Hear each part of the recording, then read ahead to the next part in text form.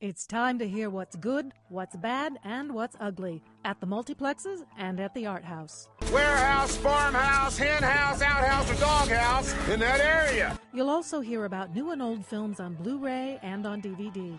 Plus, you'll hear all the latest Hollywood gossip. I don't care! Okay, maybe not the latter, but it is time for Film Sociology with WFYI's film guru. Kaiser Socey! No, that's Matthew Socey. It's such a fine line between stupid and clever, yes. Let's see how thin the line is. Here's your host, Matthew Socey.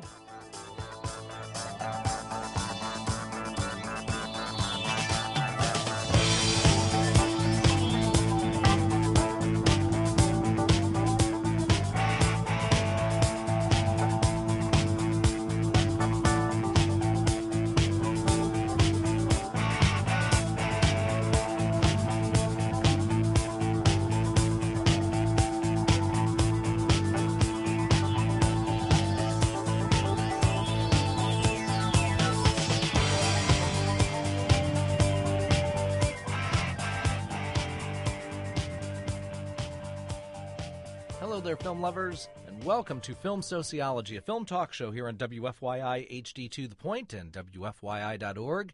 If you have a question or a comment, you can email me at msocey, that's M-S-O-C-E-Y, at WFYI.org.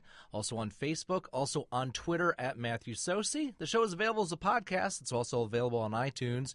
And we have a blog, which someday we'll update at filmsociology.tumblr.com. Hanging out with me in studio today, the A&E editor, that's Arts and Entertainment editor of the Indianapolis Business Journal, the IBJ. Indianapolis IBJ. We want to do. I'm a big fan of switching the whole thing to just IBJ. That's how people know us. There you go. It's like KFC, only healthier. It's Lou Harry hanging out with me. How are you, sir? I'm doing well. How are you? Hanging in there. It is Easter weekend, so the Ten Commandments will be on network television, even though you can watch it anytime. And by the way, do you consider that an Easter film? No, I don't at all. But it's a Easter tradition, which is kind of different. Tradition. It's not. That's not an Easter film. No, that is not. Well, because for years I have been wanting to direct It's a Wonderful Life, especially the radio production. I've been wanting to direct It's a Wonderful Life in a non-December month. Because I think it is a life-affirming film.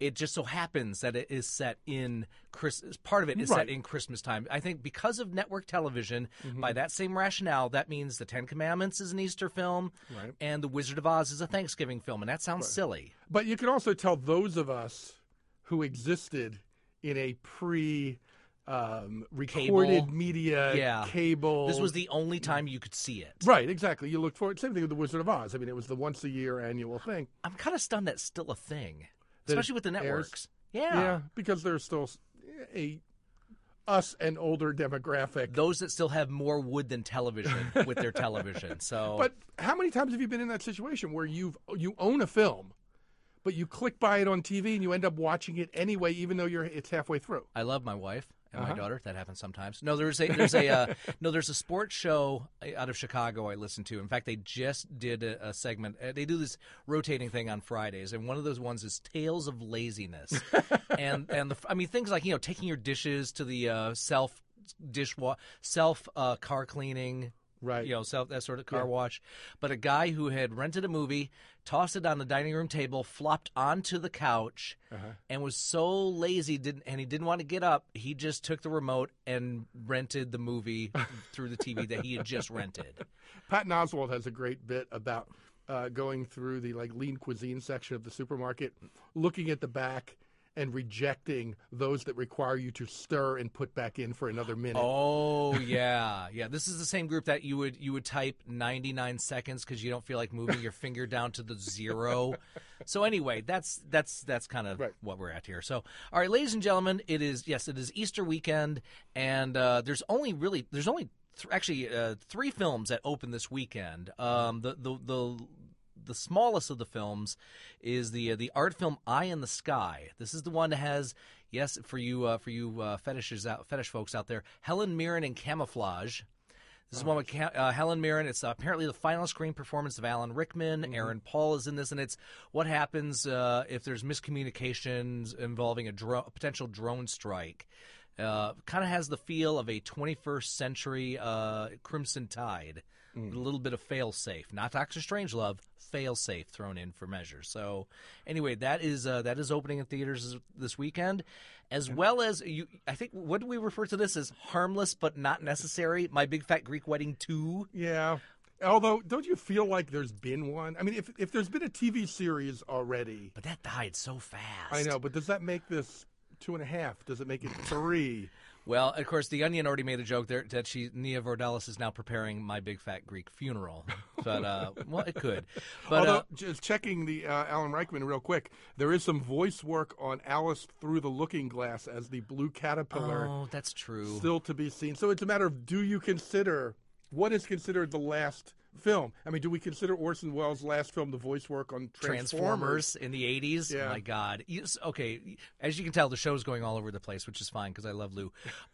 I was in Chicago this past week and got to see, speaking of Orson Welles, got to see the film Chimes at Midnight, also known as Falstaff's Greatest Hits, and not entirely written by Shakespeare. It's like Orson Welles took Henry IV, parts 1 and 2, Henry V, and a little bit of Merry Wives, and kind of put it in a Cuisinart, and made himself look good, like a really bad Santa. So, but it is one of his actually completed films from the mid '60s, so that should be commended. But Anyway. I would also, if you like that or can't get to that, Right. I do recommend the Hollow Crown TV series. Yes. That was done in England, which strung together. It's not that kind of cut and paste, but to get the bigger version of that full saga. I own the DVD of Henry V because Oh, I very I just directed a radio version of that in another city. But yeah, good to see Tom with the Crown. Right, and they are sequelizing that. They're apparently making the next round of royal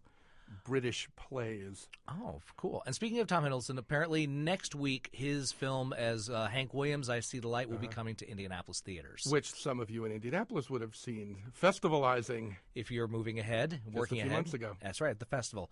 Okay, I guess we have to talk about it. It's the big film. It's the biggest film of the year this week. It's a superhero movie opening in March.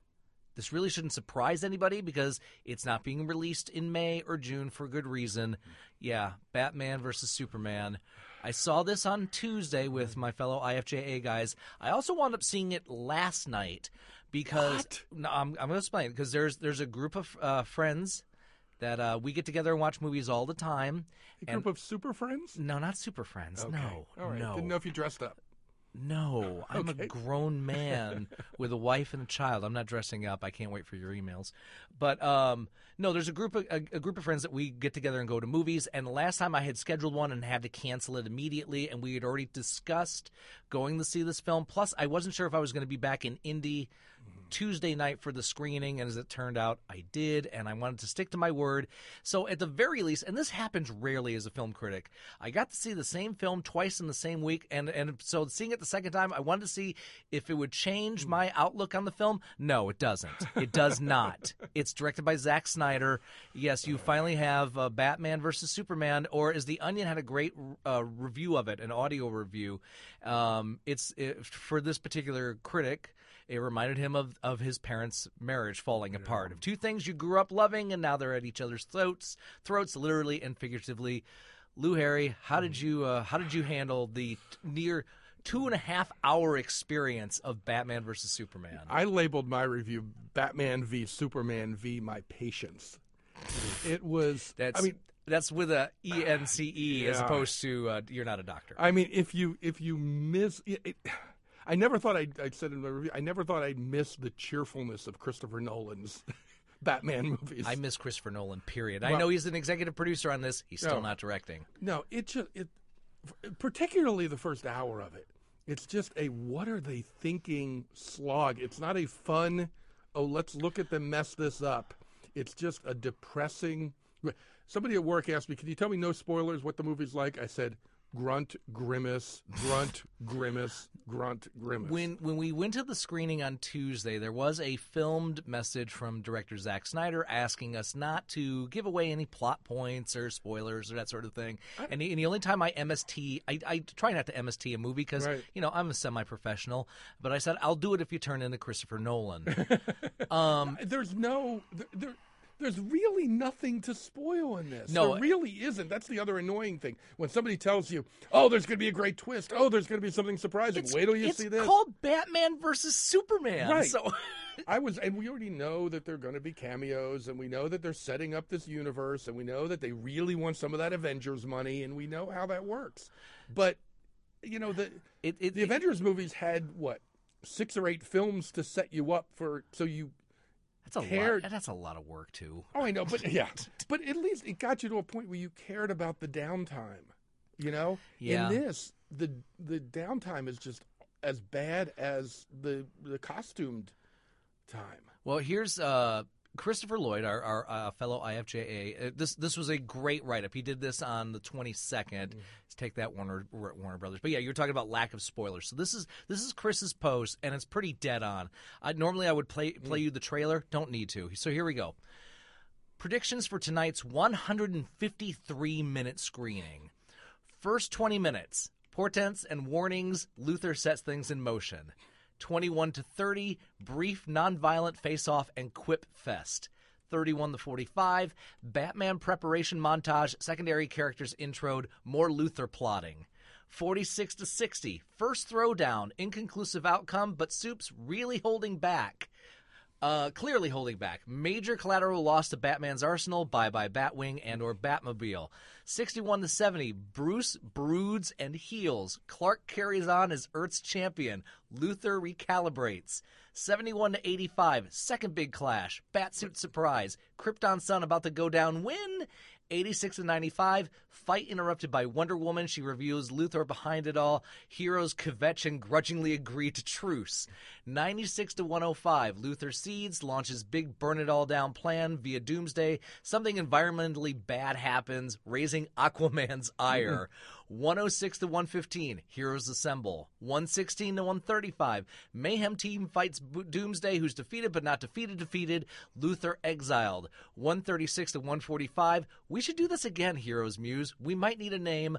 146. Credits roll. Right, which would have been a much better movie. Bravo, Chris. Yeah, he's actually right on that one. Right. What he didn't include in there, which ends up in there, is, person getting hit in the head with a porcelain sink. Batman branding somebody brutally. Torture porn with Superman's mom. That kind of stuff is not mentioned. No, it's infuriating because it's that person. It's like that person who wants to be taken seriously and misreads all the cues about what being taken seriously means. Yeah, the film, obviously, it's too long. It's a half hour too long. I don't care about long. But, no, I've been to 50-minute fringe plays that feel way too long, and I was just at a 5.5-hour show in Chicago that I could have done another 2 hours of. I understand. But I don't mind 2.5 hours. No, I'll take 2.5 hours of Christopher Nolan because Christopher Nolan has a vision. And he's not afraid to let things breathe, even if it is with Hans Zimmer's bombastic score, which I still like. Yeah, and I wasn't in love with a lot of the third Nolan film. But this film, there's a lot, as Lou said, there's a lot of setup, especially on the front end on this. Does anyone need, unless they're trolling, knockoff porn on the internet, do you need to see Lois Lane nude in a bathtub? Yes.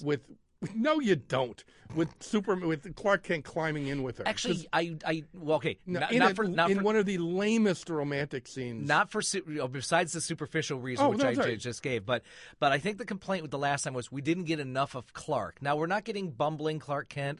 Sky point to Chris Reeve, but the fact that we see that relationship between Clark and Lois, well, I'm all right with that. I don't see any relationship. All I see is her being put into peril and him having lame scenes at the Daily But they smooch Planet. in the bathtub, and then he smooches her after catching her off a building. Not a spoiler alert. No, a lot of setup. You know what? I don't need to see the Wayne parents killed again. This is the third time in, 19 years. I don't need that. Seeing it over and over again. They show it multiple times. And if middle America's mall crowd can't figure out the origin of Batman, I'm sorry. I can't help you. And how many dreams?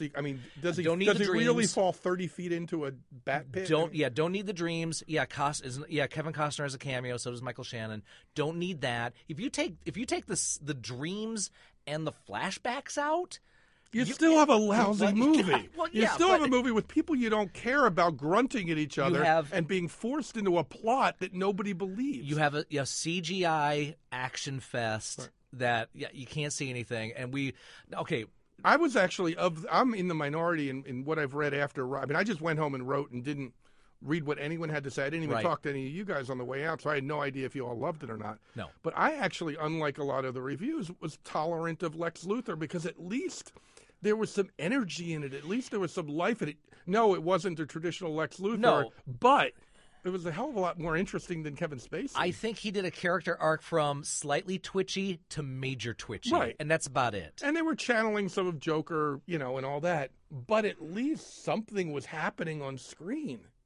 No. I'll just. That doesn't make it worthwhile. I'm saying in the middle of this sludge pile. Yeah, if Mark Zuckerberg was on Red Bull and cocaine, that's probably Eisenberg's performance for me. But it was something I hadn't exactly seen in every other. No, it's not. No, it is not. And and yes, there is a question about Mr. Luthor's grooming. Yes, stay for it if you must. Okay, so yeah, it is not a fun film. But not one I would take a 10-year-old to either. And boy, we saw the kids. The parents probably just saw the title, and that's all there is. Oh, exactly. And they're probably going to be Happy Meal characters and all that. But do you want your kid to see somebody hit with a porcelain sink over the head? Do you want to see somebody get a bullet to the head? Well, we just watched. My daughter and I just watched Crimson Peak last week, and somebody got bludgeoned with a sink on that. And no, I'm being a smart aleck at Lou's expense. Okay. That being said. And I know we've been griping a lot for the first dozen minutes or so. I liked Ben Affleck as Batman. Yeah, it had nothing to do. It wasn't particularly It was an old. The fact that we're going to see an older, slightly more grizzled Bruce Wayne and Batman, I'm cool with that. So write him a scene where he's allowed to be a human being. Well, that'll be the next one. I know we got to wait through the next one. And yes, of course, and not just for superficial reasons. Not enough Gal Gadot as Wonder Woman, who when she arrives and both nights, both screenings, thunderous applause and a much needed shot of energy amongst this kind of but the people male grunting and punching. Yeah, but in the world, the people who are saying I might go just to see Wonder Woman, you get about 8 minutes. Yeah, you're going to be let down on that, but it is a solid 8 minutes, and it's a compared to what else is going on. Oh, compared to what you just slogged through. Yeah, but it's like going through a stretch of highway in the dark for 4 hours and then finding a White Castle. Is she there serving? No, just the fact that it's something different. I actually now want a White Castle with Wonder Woman, Lois Lane in a leather skirt, and Ma Kent. That's not bad. So yeah, when you want Ma Kent, that's okay. The fact that Diane Lane is playing it, of course, now getting beat up and tortured, which we don't see, just but the photos. You see enough of the reaction, right? And you see photos, and no. And by the way, I think Marissa Tomei is Peter Parker's aunt now. So I think next year it might be Kaylee Cuoco as Peter Parker's aunt. Anyway, so or one of the Trump spouses, depending. No. Now you just. I thought I brought the show down. I'm just hoping he'll need the work. There you go. So yeah. Not a fan. No, don't. Yeah, it's a real bummer. It is a real letdown. I'm not a fan of Zack Snyder's work. I think my favorite of his is Watchmen, and that's uneven at best. The best Watchmen's opening credits are among the best opening credits of any movie ever. But it's got just. If you haven't seen the movie, don't bother, I would say. But go to YouTube and watch the opening credits. Yeah, unless you're into Billy Crudup's Giant Blue, whatever. So yeah, that's out there, and it's out. Yay! And so I'm really curious to see what the box office will be for it, given how universally panned it's been. Yeah, there's been some fun memes that I think right now, at the time that we're recording this, spoiler alert, I think Paul Blart and The Room have higher Rotten Tomato ratings than Batman versus Superman. Of course, time will change over the weekend.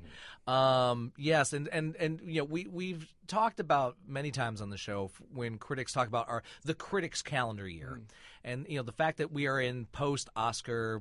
There's a period between post-Oscar and summer blockbuster season, and the studio's got to put something out. So the fact that they put a superhero movie, Warner Brothers put a superhero movie out in March, and their next superhero movie is coming out in August with Suicide Squad.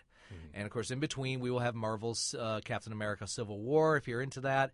It just after seeing Deadpool twice, having to go back into the Marvel Avengers and getting the flow charts and pie graphs and making sure everything's caught up, there is that. So, yeah, folks, it's out there.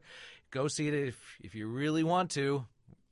I think we're just saying no. Yeah. So, all right, let's move on to what is out on DVD and Blu-ray. And I'm looking at the titles, and the older titles are more interesting than the newer titles on DVD and Blu-ray. What do you got?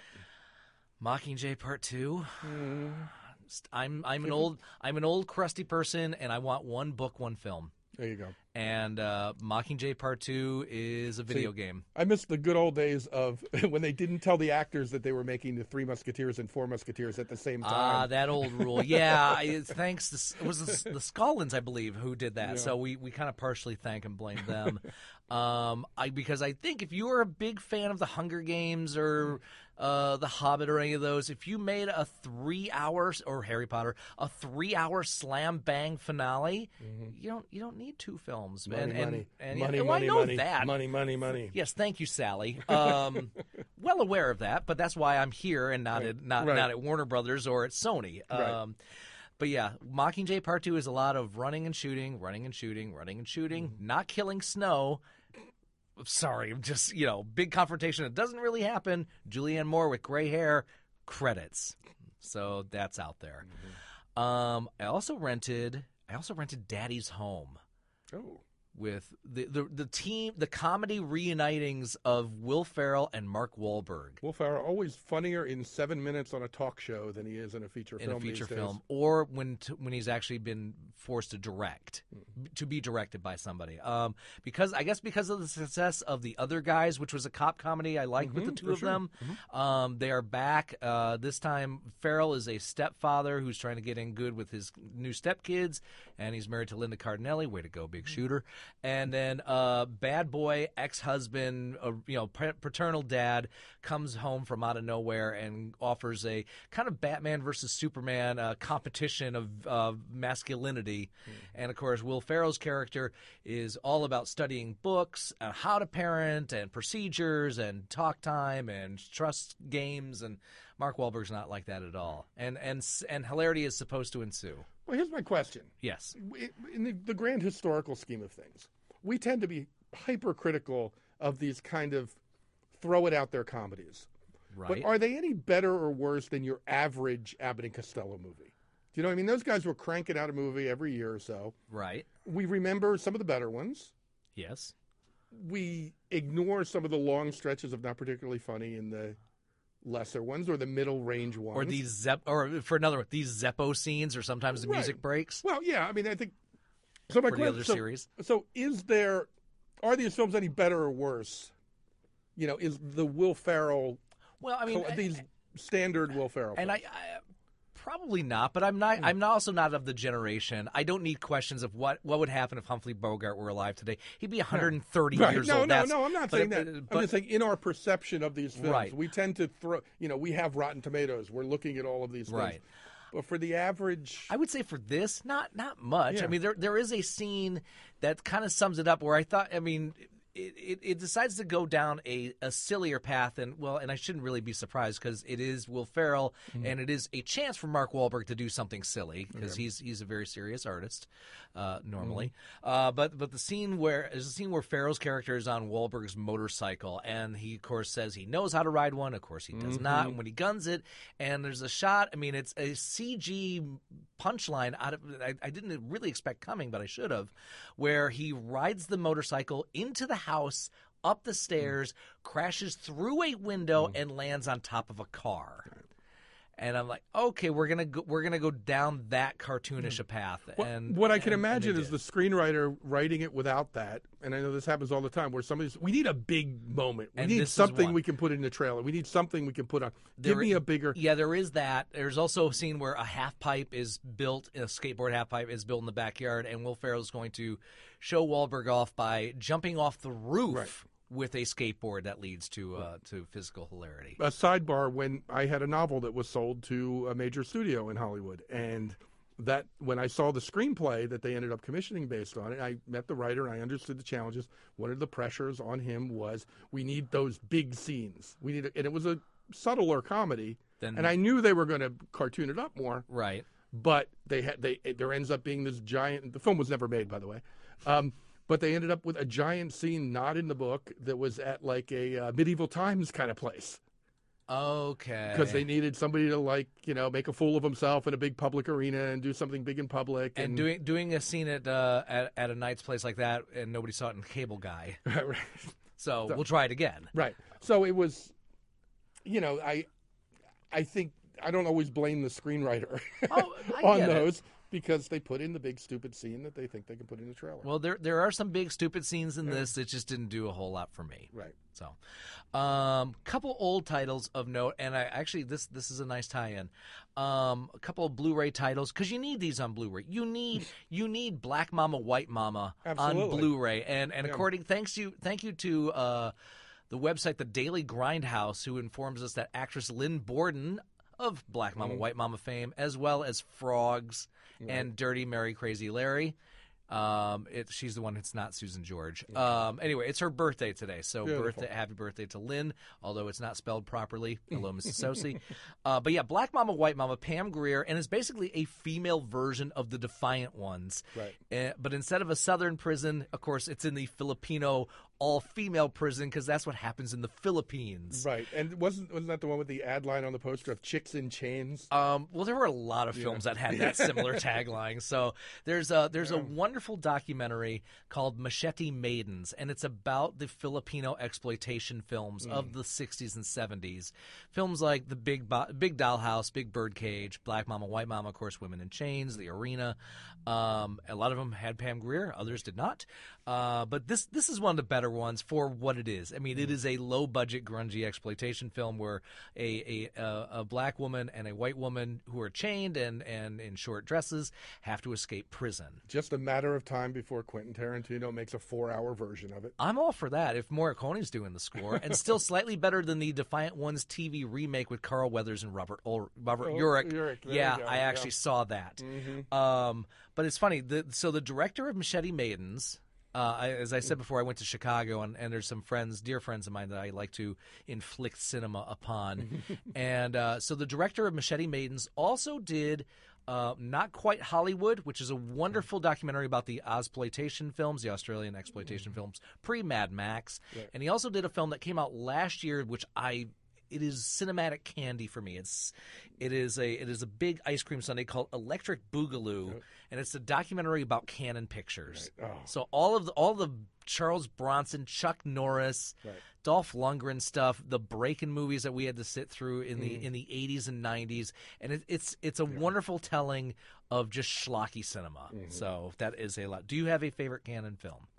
I always liked what I liked in the ads for Canon films and other ones of that era were the little taglines at the end. There was always like, and Carl Malden as Waldo, or something like that. They would get like a legit actor. Somebody would get the little box at the end. I always was interested in who was in the tiny box. And one of the things that intrigued me, and I forgot, is yes, they're known for they got Sly for a couple films. Oh the arm wrestling movie, which I wanted to be at the meeting that led to that. God, it's so bad. We can get Stallone. We got 10 days for him. I always remember. Arm wrestling. I always remember. Yeah, the Golan Globus guys. This was back in the 80s. They had promotional double features. What would happen is a studio, you would see a preview of a film that was going to open like a couple months from now, and then you would see something that's regular. And the best worst double feature I had was in 1987. The preview film was the first Lethal Weapon. Okay. And we were, as teenage knuckleheads, really wonderfully taken aback by it. I mean, we hadn't seen a buddy cop film that good since 48 Hours. Right. And so we're really – and then the follow-up, the feature that was actually there was Over the Top. Oh. So, my God, what a high and what a low in a span of about 4 hours. Yeah. But anyway, going back to canon a little bit, God, there's so many titles, and some like the American Ninja series and Delta Force and the Apple, which was supposed to be Menahem Golem's version of Tommy. But they were also really good at they would get smaller films, and they would get name filmmakers like John Cassavetes and Jean-Luc Godard. Oh, yeah, they did a few toward the end. Mm-hmm. Right, and they would have a thing of, well, you have to buy, if you want the Charles Bronson movie, you have to put out, Zeffirelli's Othello, or Norman Mailer's Tough Guys Don't Dance, or the film Runaway Train. So they were really smart about that, and those were fascinating pictures, even if they weren't always that filmmaker's best work, like John Cassavetes' Love Streams. Well, they did, those fans of horror films, of old school horror, they did House of Long Shadows, too. Yeah, they got they got four of those guys together. With Desi Arnaz Jr. Yes, and it is made fun of, and we've made fun of it before, a PG-13 horror film, which is kind of like sugar-free ice cream. Unless you're really good and you can scare the pants off of somebody, that's not a thing. Yeah. So. But there was some interesting stuff in there. I mean, they did Company of Wolves. Oh, the Neil Jordan, yeah. Neil Jordan before he was Neil Jordan. Right. So anyway, that is out there. That's worth checking out. I really and then did it make me want to go back and watch Death Wish 3? No. You didn't get the Blu-ray of Bolero? Yeah, that was the other funny thing was my dear friend Laura and her husband Greg and their son Andrew. Andrew was about 14, and I kept assuring we'll skip through the Bolero parts and the Lady Chatterley's lover parts, and we're like, oh gosh, there it is. Sorry. Slipped in there. I remember seeing Bolero when that came. I was 11.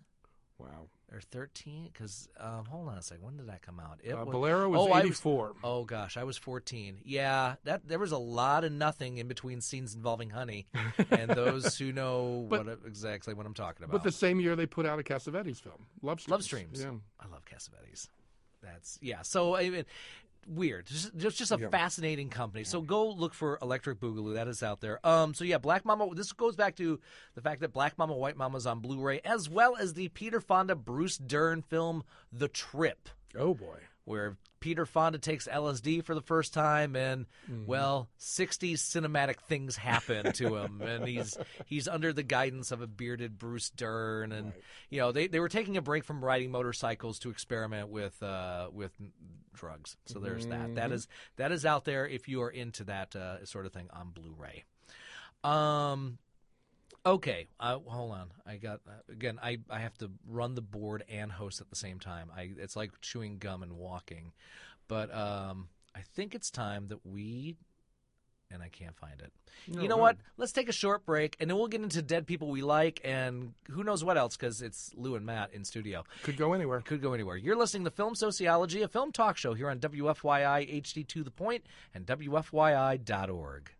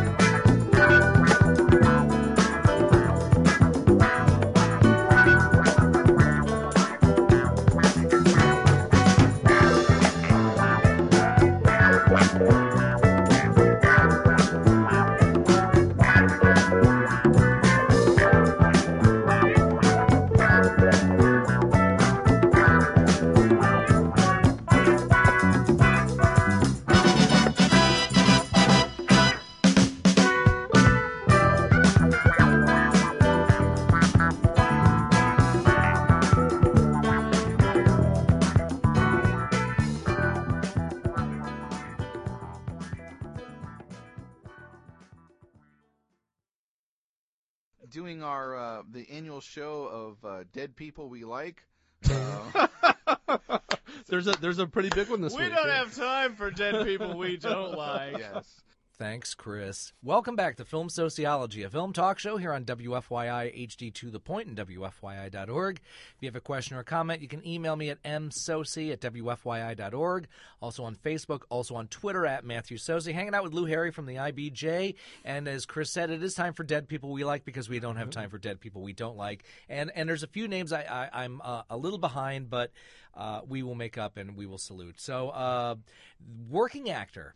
Because I try not to say character actor because my lovely wife says all actors are character actors, but Larry Drake passed away. Best known for his work in the Darkman series as well as L.A. Law. L.A. Law, I think, got was an one that really Emmy. anchored him. Yeah. Yeah. So, but it was always fun, especially when they're known for television, what they did before they became famous, or what they were doing. You know, as far as their film work as compared to their TV work. So we go all the way back to 1971's "This Stuff Will Kill Ya." Right, as Bubba. I don't know that. So then there's Trucker's Woman. I got a feeling I know what that's about, but that's probably, yeah. As Diesel Joe. Good. Yeah, Date with a Kidnapper from 1976. Then we go to 1980, and I actually saw this film, Battle Creek Brawl. Tell us about Battle Creek Brawl. Well, it stars Jackie Chan, and it was also known as The Big Brawl. And this is 1980, so this was Robert Klaus, the guy who produced Enter the Dragon, and he was trying to find basically they were trying to push Chan as the next Bruce Lee. And he did films like this and The Protector, and of course he was in the Cannonball Run series, and it just didn't Chan's style did not mesh with American filmmakers at that point until he was able to get films like Rebel of the Bronx and had more of a pull, more of his Hong Kong tendencies happening in American cinema. But I like Battle Creek Brawl. I mean, it's a goofier martial arts film compared to, say, what Bruce Lee did in the 70s. But then there's some odd TV stuff in the mix, because he was Baptista in Taming of the Shrew. He was in the American. Who was the couple in that version of Shrew? Do we know? Oh, I can find out real quick. He was also in the TV American Playhouse version of The Skin of Our Teeth. See, I like that. So the guy worked. The guy had a great range, and of course sometimes Hollywood has a way of pigeonholing you in a certain thing, and he kind of got that a little bit. But the fact is, yeah, he could do Shakespeare and he could do Skin of Her Teeth. Right. That Taming of the Shrew, nobody you would probably know in the leads, but Bruce Davison was Trainio. Oh, okay. Yes, he was still young then. There you go. Yeah, he was apparently in the Karate Kid, the Ladies Club, For Keeps, and then kind of really became known, especially during L.A. Law. But he was also a Durant in the Darkman series. Right. Dr. Giggles, where he got his own starring vehicle, so that was pretty cool. Got that shot. And then kept working. I mean, there was a lot of these, obviously, I have not seen, but hey, his check's cleared. Right. But appearing in films like Bean and American Pie 2, but he also did, a lot of TV. You get a chance. He's not saying no to a lot of stuff, but he's working. Exactly, and that's all we really look for is to work. Probably the last film I know of him doing that I saw was 2002's Spun, where he played Dr. K. So salute to that, as well as actor Joe Santos, best known as one of the guys in the Rockford Files. Not the one who works with police detective who works with Rockford in his own way, Lieutenant Becker. Sorry, I'm very old. But I was going back to what he worked on beforehand. He had a bit part uncredited in the 1968 thriller The Detective with Frank Sinatra, back when Sinatra was still making movies. Panic in Needle Park. Okay. Pretty good. The Gang That Couldn't Shoot Straight from 1971. Was in the Fred Williamson film The Legend of Charlie from 1972, and depending what part of the country, it was called The Legend of Black Charlie or The Legend of Charlie. You kind of know where I'm going. Well, then a lot of TV, which is kind of one of the things that's neat in his resume. Do you remember the TV show Police Story? I don't know if people remember this. It was an anthology show, so it was a whole different show every week, having to do with police procedural stuff. He played like 8 different parts. Not in the same one.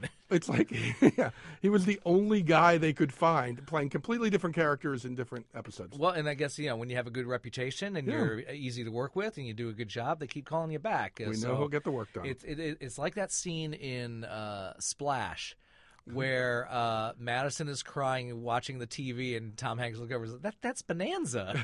See, that guy who just got killed, he's just pretending he's going to get up after the show's over and get killed on another show in another week. So kind of a little bit that with Joe. But wound down, 7 episodes of The Sopranos, so he was in there. That's true, near that. Yeah, I also saw him in Shaft's Big Score. First thing I really saw him of note, even before Rockford Files, was he was a lieutenant in 1973's Seamus, starring Burt Reynolds as a New York detective. Around when Burt Reynolds was the number 1 actor in the country. Exactly. A film that's near and dear to this show's heart because I made Kobe Slago watch it and he said it was slow. But he said Kobe would say films from the 70s, his code was the 70s were a different time. That's his way of saying the film was slow. But for me, is a great crime drama from 1973, The Friends of Eddie Coyle. Wow. And most 70s films, there's a better chance than not that it ends with a freeze frame and has a lot of zooming. And music by Dave Grusin. And if it's not Dave Grusin, Quincy Jones. But yeah, that's an underrated. Everybody talks about Boston crime thrillers like The Town and The Departed. Right. You know what? Its dad is The Friends of Eddie Coyle. So there. He also starred in The Don is Dead. He also starred in Zandy's Bride, a Western with Liv Ullmann and Gene Hackman. I never miss a Liv Ullmann Western. Well, there aren't enough of those. Not enough Swedish filmwamakers made American Westerns, so there. But yeah, Police Story, Rockford Files, Me and Max, Blue Thunder, I forgot about that. Waterworld, right? I think we're at that. Yeah, Fear City, the Abel Ferrara film from '84. Hold on, was he in that? No, I don't think so. No, The Postman. He was in The Postman. I'm sorry. The other Easily Costner confused. debacle. Sorry. So, The Right Way, Man from Elysian Fields. Yeah, The Last Boy Scout. That's you have to have several cocktails watching that. And played Lopez in a TV film version of The Old Man and the Sea, because you don't turn that down if you get to follow it in Spencer Tracy. Now, a writer whose work was adapted for a few films and a very distinctive voice and a very distinctive style, author Pat Conroy. Yeah, I stumbled onto Pat Conroy when I was a kid going to see a movie I knew nothing about. Was Conrack. John Voight, which right. I didn't realize. I knew nothing about Pat Conroy. It was based on his semi-autobiographical The Water is Wide. And John Voight is a teacher in a Carolina island community, very educationally challenged community. I mean, it was, right. In hindsight, it's the white guy goes and saves the minority kids. But To Sir with Love in the Bayou kind of thing. Right. But I remember just being really moved by it and liking that, and then grew to read some of his books and learn more about him that way. Well, I have the feeling that all of his works were semi-autobiographical. Yeah. Therefore, I think Pat Conroy should be sainted Right. because he went through a lot, apparently, if that's the case. So you're betting he did take a basketball to the head at some point? I don't know. I hope not. But as Lou said, 1974 is Conrack. The next one, 1979 is The Great Santini. Great film with, Robert Duvall, Michael O'Keefe, Blythe Danner. Yeah, there's a famous scene. It was so famous they mocked it in Austin Powers with Duvall and a basketball. But yeah, The Lords of Discipline, which I remember seeing with my dad in the theater. I was 13, and probably the thing that he's best known for, or at least the biggest of the film adaptations, 1991's The Prince of Tides. Right. Which... Nick Nolte's great and bad. Apparently, all psychiatrists have to have 9 Inch Nails and members of 9 Inch Nails. Yeah, Barbra Streisand. And they wisely, though, cut about a third of that book. There was a whole subplot with a brother that, there's great writing in the book. It can be a drag of a film. Right. So anyway, that big salute to Pat. Now, we forgot to mention this, and I printed this out, but actress Rita Gam, who. Again, working woman in theater and movies. By that he means working as an actress. Working as an actress, going all the way back to 1950 in shows like TV series like Believe It or Not, Lights Out, Love of Life, Danger, films like The Thief, Night People, Sign of the Pagan. First thing I noticed, I hope I'm saying this right, she was Herodias in King of Kings. Oh. With the very hunky Jeffrey Hunter as Jesus Christ. Happy Easter, everybody. Happy Christ. She also appeared in Sinners Go to Hell in 1962, played Trina in Clute, 1971, and the Otto Preminger debacle, Such Good Friends from 1971, which features a nude scene from Burgess Meredith. Oh, man. Yeah, and also appeared in the film Midnight from 1989. Okay, a couple others, and one we just got from yesterday, but... Ken Howard. Ken Howard, yeah. And I love the fact that he was the president of SAG for many years. Right. But another guy going from stage to screen to TV. Yeah. In that neat migration with the musical 1776, where that rarity, where instead of like recasting it all with Hollywood stars. Oh, my God. And this is in the late 60s and 70s when they would cast actors who have no business singing. You're right. And this is also in the... we'll cast a 20-something-year-old Barbra Streisand in Hello, Dolly. Yes. But they took most of the cast of Broadway's 1776 migrated them out, shot the movie, and there's Ken Howard as Thomas Jefferson. Yeah, this is a film we watch at least once a year in our house. It's July 4th. I always debate between that and Yankee Doodle Dandy. Right. I still think it's an underrated musical, an underappreciated musical. Encores in New York, which does like 1 weekend revivals or 6 performance concert versions, is doing 1776, inspired by Hamilton, and do it using a mixed race cast, and they're going to bring it. I hope they record it. It should be interesting. That would be really cool. And there was a lovely production of it a few seasons ago down at Cardinal Stage down in Bloomington. Yes, professional production. I remember that. My father-in-law has played. He's played. He played Franklin, I think, twice. And because we bring up 1776, I have to bring up our friend Abdul Hakim Shabazz, who loves the musical as well.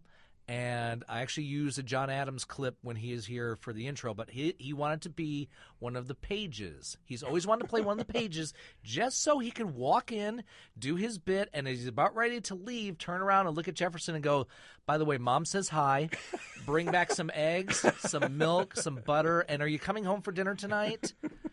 There you go. Thank you, history buffs. So, but that wasn't it for. Ken Howard did continue both in film and TV, and a fair amount of Broadway as well. Yeah, so I want to go back to the first thing of note. Apparently he did an episode of NYPD in 1969, not NYPD Blue, but starred in the Otto Preminger melodrama Tell Me That You Love Me, Junie Moon, with a young Liza Minnelli, very young Liza Minnelli, young Fred Williamson. Also appeared in Such Good Friends, not the nude scene with Burgess Meredith. The Strange... It's the Such Good Friends curse. Apparently, yeah. The Strange Vengeance of Rosalie from 1972. Yeah, 1776. And I've joked because Ken Howard and I both have something in common. We've both pretended to be married to Blythe Danner.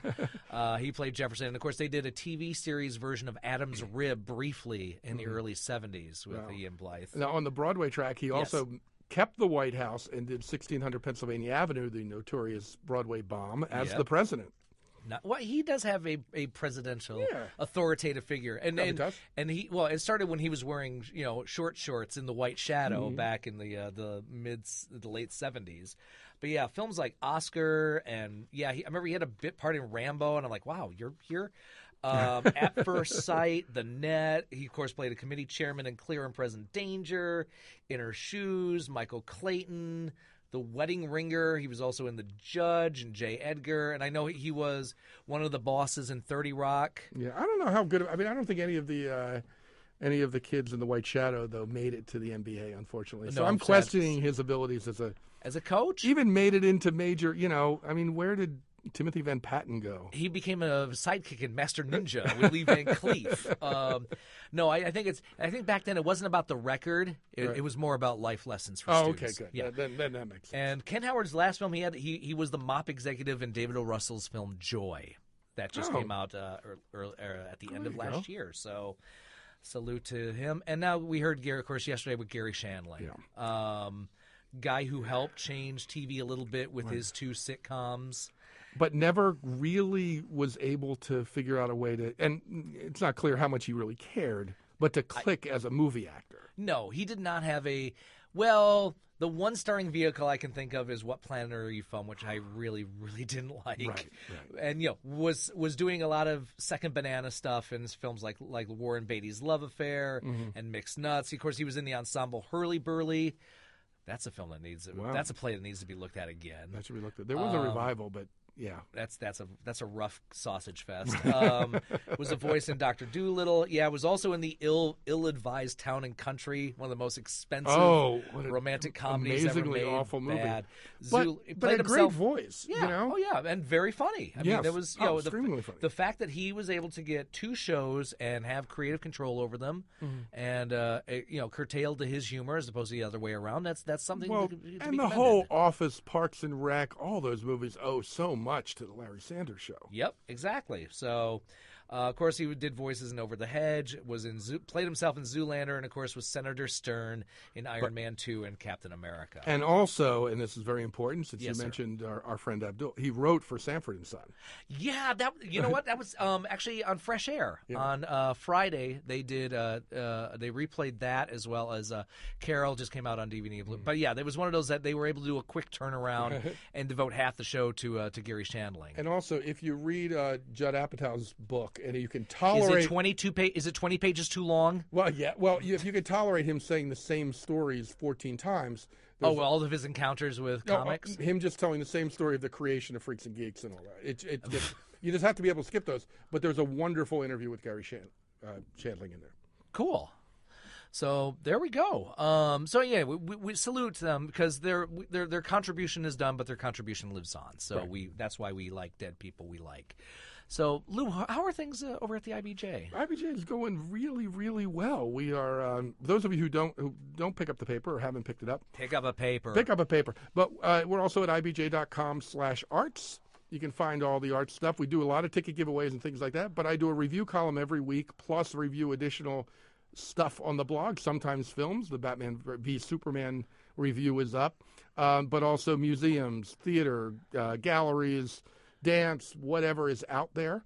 So lots of critical reviews, which you don't get a whole lot of places anymore, in addition to feature stories and everything else that we can possibly, plus dining reviews. You get your dining reviews in there too. So if people aren't keen up for Batman versus Superman or My Big Fat Greek Wedding 2, what do you think? What would be Lou's picks for the weekend or the beginning of next week? The weekend or the beginning of next. Oh, the one thing you must. And it is Easter weekend, so be advised as far as stage time, screen times, whatever. There's a couple things. One.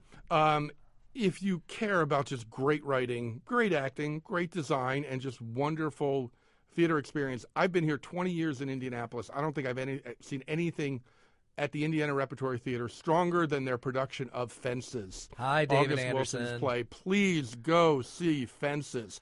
Send them, one, you're going to have, it's an amazing play done impeccably well.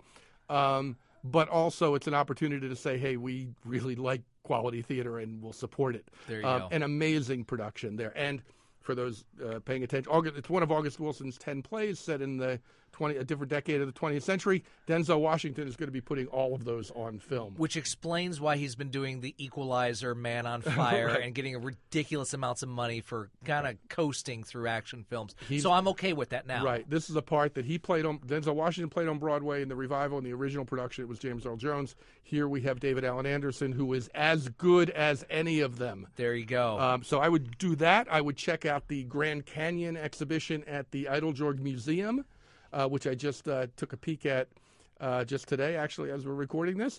The 200 Years of Indiana Art Show at the Indiana State Museum is worth checking out. And, of course, there's the Fountain Square Music Festival if you hear this on Saturday. Yes. Or Sunday. It's all in the timing, really, It's with all this show. in the timing. And it's also a play. It's all in the timing. That's right. So there are lots of opportunities. I do a priority list every week, which gives you some guidance to what is out there and might be worth you checking out. So that's something you can find at ibj.com/arts.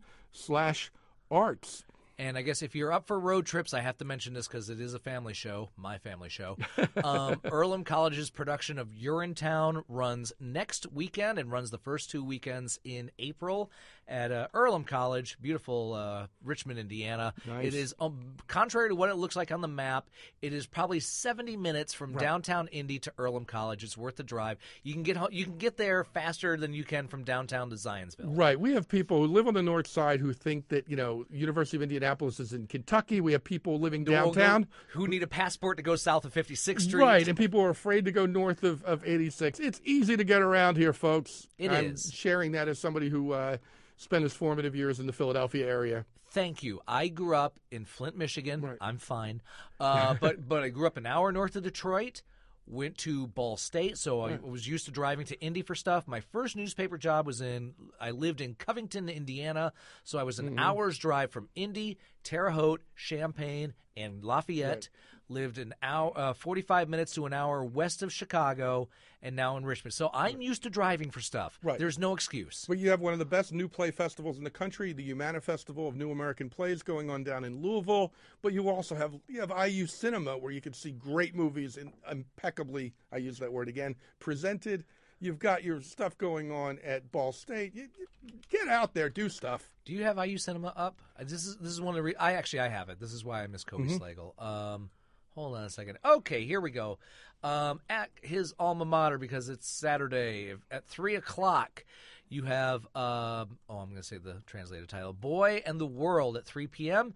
And for you fans of Japanese animation, 1988's Akira at 7:00.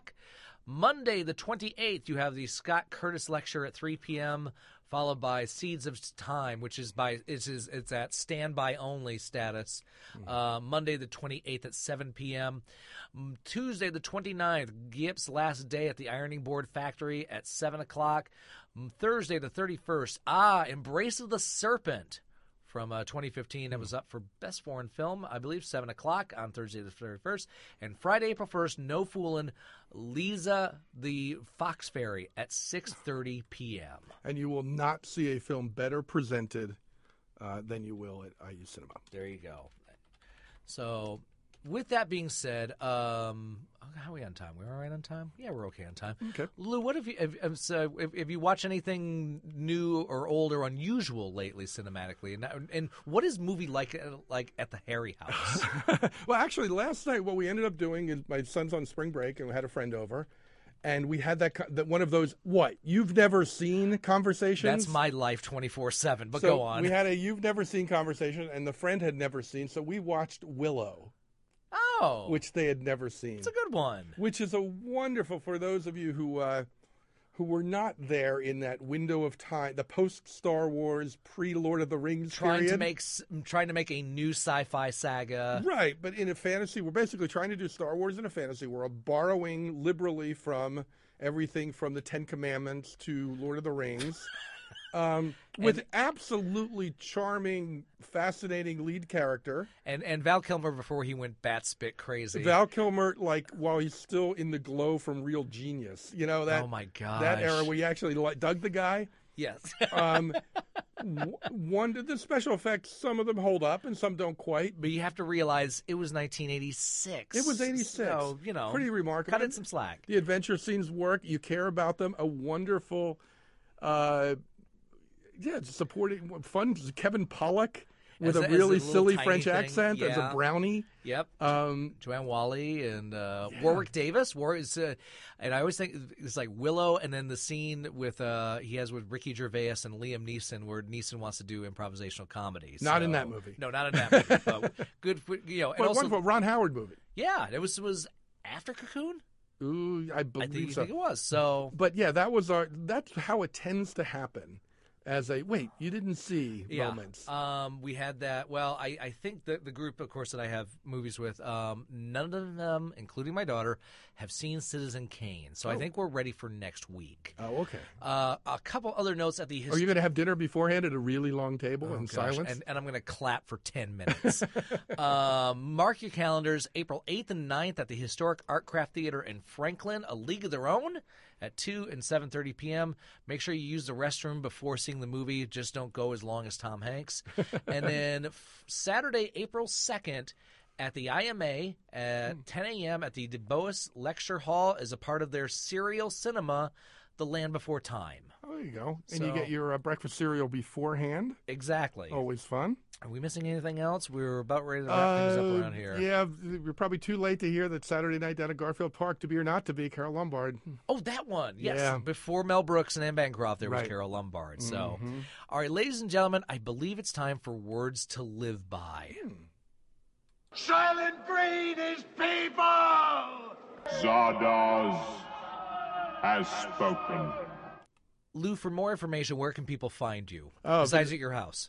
ibj.com/arts when it has to do with arts and entertainment around the Indianapolis area and beyond. And then louharry.com if you're interested in my own other projects. And his other projects. So happy Easter, everybody. Go see a good movie if you can. You deserve it. You're listening to Film Sociology, a film talk show here on WFYI HD to the Point and WFYI.org. Good afternoon, California. Good afternoon, Fort Myers. Good afternoon, Michigan.